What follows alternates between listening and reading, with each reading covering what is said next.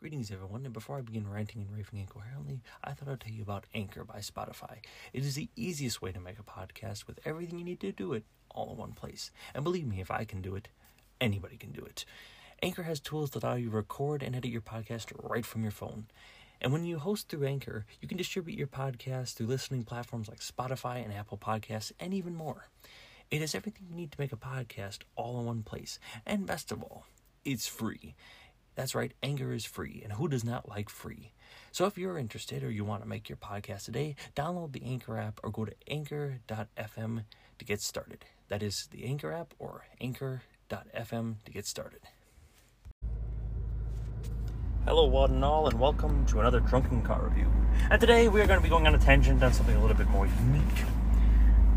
Electric cars. It's a thing that's in everybody's mind because, well, more and more governments are starting to politely enforce the regulations that make us so we are eventually probably going to have to buy one of these things.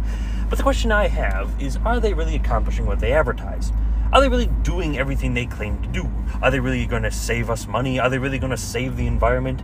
Is it really going to be even feasibly possible to handle this type of thing? Now let's get one thing straight. This is not a diatribe or a anti-electric vehicle anything. I think they have extreme advantages, especially when it comes to commuting. Let's face it, not being able to fill up on gas ever is a brilliant thing, especially for short trips. And even for sports cars, 2,000 horsepower, hell yeah, I'll take that.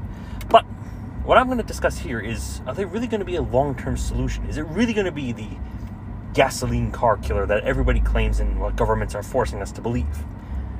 So we're going to break it down into three major sections.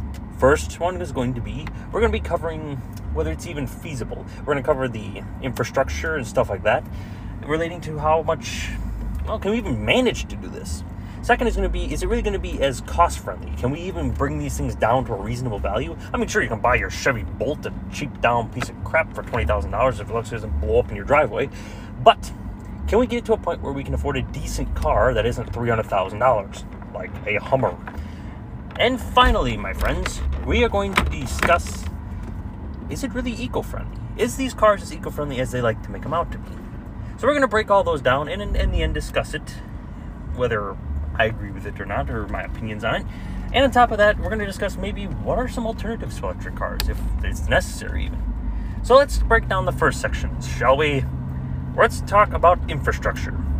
Let's just talk about charging points for a second. Now, we all know the charging points problems. everybody knows it takes a shit ton of time to charge these things. Do you really want to be hanging around a gas pump for half an hour? I don't think so. But let's just put that aside. Let's build a ton of cafes and a shit ton of Costco's by us, and sure, that might be a feasible possibility. And you can quick charge one of these things for a decent amount of mileage for, maybe about 20 minutes or so. So, you're going to do a full charge on this thing, but I would say for a decent charge in that, you could probably get in a few minutes. But let us discuss how many we even need. You see, the problem is Britain released a bit of a bulletin on it. They estimated they would need about 28,000 charging stations in Britain alone to make it so it would be more feasible for a majority of cars to switch electric. Now, that's not all electric, but a majority of them. How many do you think gas stations they have currently in Britain? About a little over 8,000. Let's say 9. They have about 9,000 gas stations, over 28,000 charging points needed. That's about a 3 times increase. Now let's take that infrastructure idea and let's apply it to the U.S., shall we? The U.S. has a little over 168,000 gas stations in the U.S. alone. That's close to 160, but we'll take the 168 number, shall we? And apply that 3 times. We're looking at a little over 500,000 charging points that need to be built. Now, Britain alone would charge almost $52 billion just to build what they're talking about. We're talking about probably estimates closer to about $500 million to that $700 billion. And knowing the government, probably closer to $1 trillion. And is that even feasible? The fact is, our grid it's sufficient for what it is, but it was last updated decades ago. Let's just say, look at California, for example. They can barely handle the grid they have. They're banning sometimes certain computers because their power stations simply just can't handle them. How the hell do you expect to support thousands upon thousands of charging stations in one city alone, charging huge amounts of voltage in cars? That's going to be a majority of the things. The problem is, another problem with infrastructure, and it's getting a little bit into the economy and that, we'll discuss it later, but what's powering these things? At the end of the day, we don't have a majority of turbines and solar panels to power these cars. So what is my primary power pollution? Well, we don't exactly have a solution. We're just powering with the same old coal burning, gas burning, and sometimes nuclear power plants we already have. Now, nuclear is clean energy, but we don't want to use that because we has a bit of a stigma surrounding it. But the fact remains is that coal and gas is still one of the major producers of electricity in the United States. Meaning if you happen to be one of these cars in this area, you'll be seeing a significant decrease in the carbon emissions you're putting out. But we'll get to that in a minute. That's just a problem with the infrastructure of these things now. We can even get into the problems with just the fact is, hell, I mean, you're plugging these into your house. That's going to cost you a bit eventually. So let's get into the economy of this. Can you afford these? Will they ever be affordable? Well, the simple answer is, in my opinion, not really. Let's face it, cars have been going up in value for years, and electric cars, if you buy a decent sized one, you're looking close to $60,000, $70,000 for one. It's not like you're buying some freaking Escalade for crying out loud. That's just for a sedan looking little hatchback. That's the problem. They're not sustainable. And the problem is that they say, well, as technology increases, we will see a decrease in the cost. That is normally true for a car with plenty of bountiful supplies. For example, in a gasoline engine, as you get more efficient, yes, the cost gets driven down because all you really need is steel, iron, maybe aluminum to produce the engine. You have your engine. Gas is abundant, unless, well, Afghanistan decides to cut us off, but it's usually an abundant resource. The problem is, what makes the batteries ain't. There's really only 3 places we can get these batteries, and we're kind of merging with cost and infrastructure part, but there's really only 3 places to get this stuff. Where we just bail out of Afghanistan, we won't get into that, but China and South America. Now there's some other points across the globe, but those are the 3 major suppliers. And we'll get into South America's problems alone, but that's really our only supply option because China, well, we have our issues with them, and they don't really allow anybody to mine their materials that isn't getting sent back to China. So we're really left with South America, and let's just say one little mine trying to produce all the supply for it, it's just not going to happen. It's not going to go out well. We already predict there's going to be a lithium shortage, hell, before we even get half the cars electric on the road, but we're ignoring that. So the fact is, I don't think these cars are going to go down in cost. And the days of filling up your car for free, well, that's not exactly probably going to happen. As the infrastructure gets more strain on it, and that'll again, all this ties back to the economy, ironically. But the thing is, as infrastructure gets more strain, we're probably going to see costs go up to charge these things. Meaning, your car that costs maybe, will take 10 cents to fill up on an electrical charge, might go up in value after a while. But that's just saying your car's not going to go down in value. It's not going to go down in cost. That's my prediction of it. I could be mistaken, and yes, we could come up with new lithium sources just as we did find new oil sources. But for now, that's the major problem facing it. But finally, we get into the major issue I'm going to discuss. That is it green as it claims to be?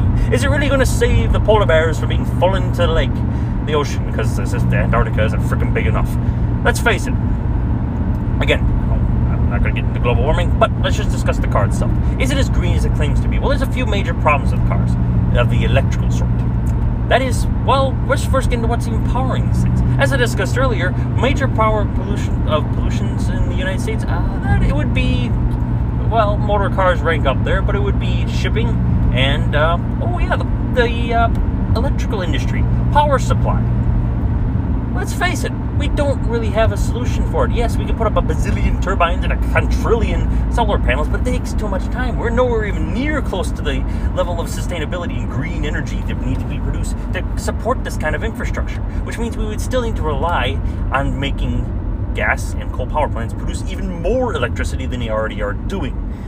Sometimes take just enough to, they put out a shit ton of greenhouse emissions or whatever they call them, just to power our homes. How the hell do you think they're going to start powering cars while they're at it?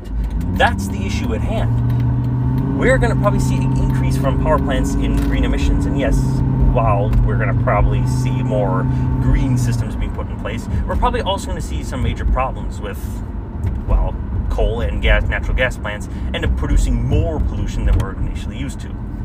But that's just the power supply problem. But the major supply problem is something a little bit different. And that, my friends, would be, well, the cars themselves.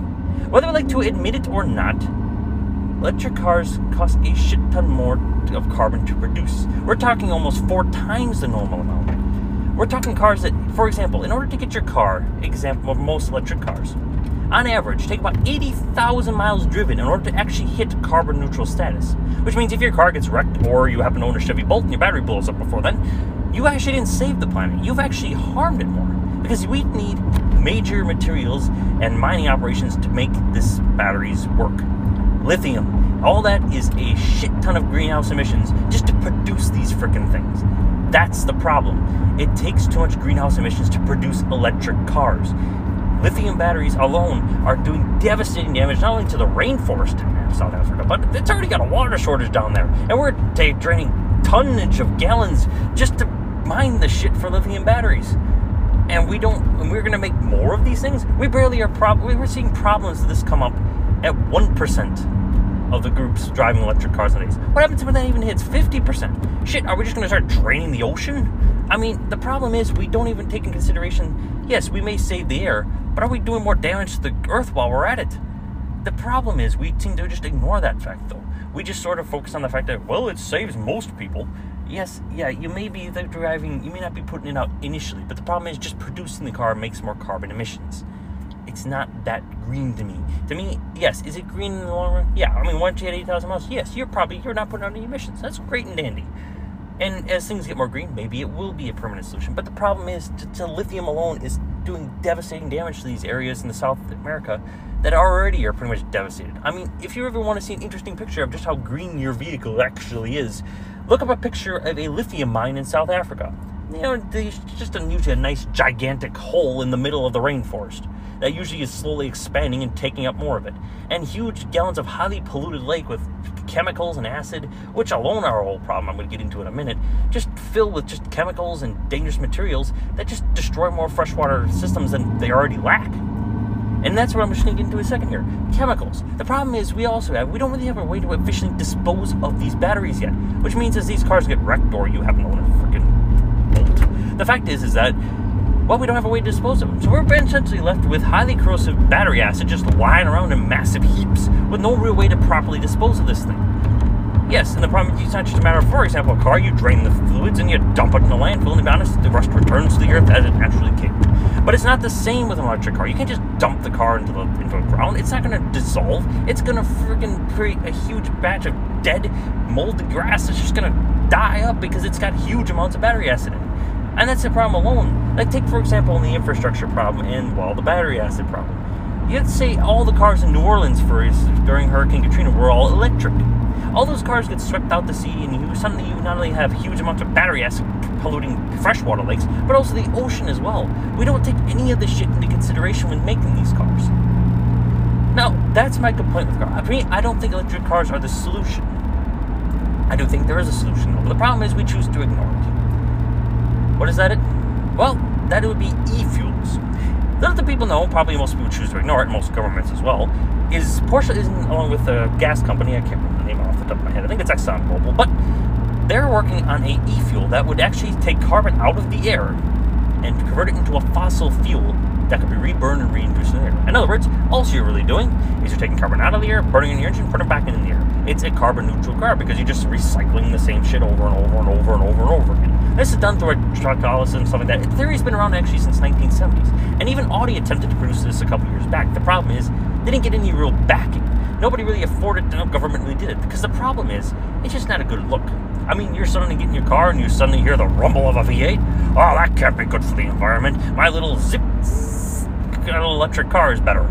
That's the problem. It's a stigma surrounding gasoline cars. And yes, you have your people who claim, well, what about oils in that? What about the coolant? Well, let's just say oils. I mean, at the end of the day, it's a natural substance. Before we started mining this stuff, oil would actually come bubbling to the surface. We ran it over with wagon wheels and animals trotted all over it. Yes, it's not good in large amounts, but to be honest, you could dump a decent amount of oil on the lawn. It's not going to do anything to it, really.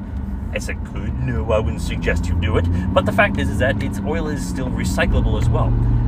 And as far as coolant goes, well, guess what? Your electric car takes just as much coolant as a gasoline car. Why? Because you need to cool off gigantic batteries and gigantic electric motors. So yeah, no, you're not really saving in the coolant category either. At the end of the day, why do I condone e-fuels? I think they're a solution because at the end of the day, imagine this. Let's say the United States would instantly commit their e-fuel. You suddenly would need to put trillions of billions of dollars into charging stations. You could use the infrastructure you already have, because e-fuels can just come out of the gas tank just as every other gas has. And suddenly, without needing to pay $80,000 for an electric car, without needing to convince people to buy them, without needing to take a slow changeover, instantly, overnight, within a year, you could have every car in the United States of the USA instantly becoming carbon neutral. Imagine that.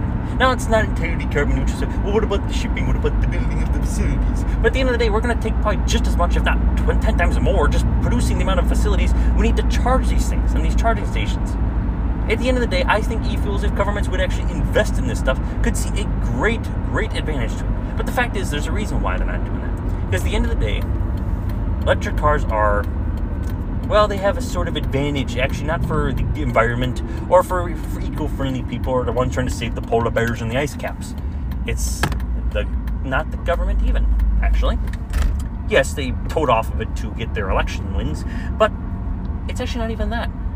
It's actually the car companies benefiting from it. It takes less time, less manpower, and, well, less energy to produce an electric car.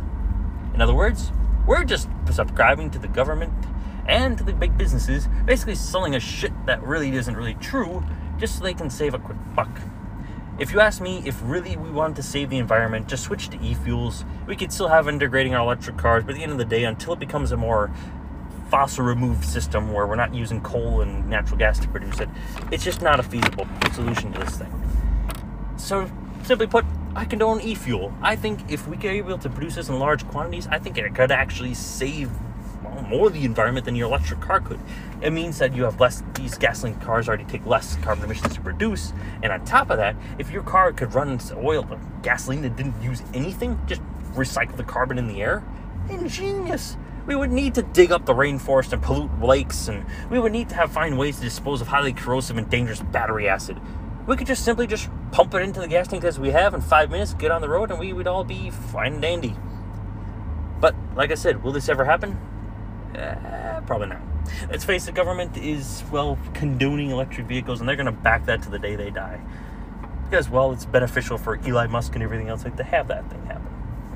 I think e-fuels are the way to go, ironically. But like I said, do I think that'll ever happen? No. Unfortunately, it won't. Anyways, now that I've depressed myself into thinking that probably one day I'll have to get rid of my 2006 Dodge Charger Daytona, that's a depressing thought for my little electric pile of crap.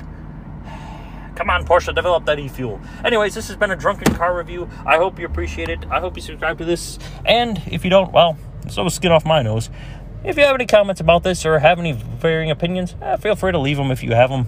And also, I'm hoping to start putting this up on YouTube, and hopefully I don't get booted off for my extreme points of view on this electric car stuff. But anyways, this has been a drunken car review.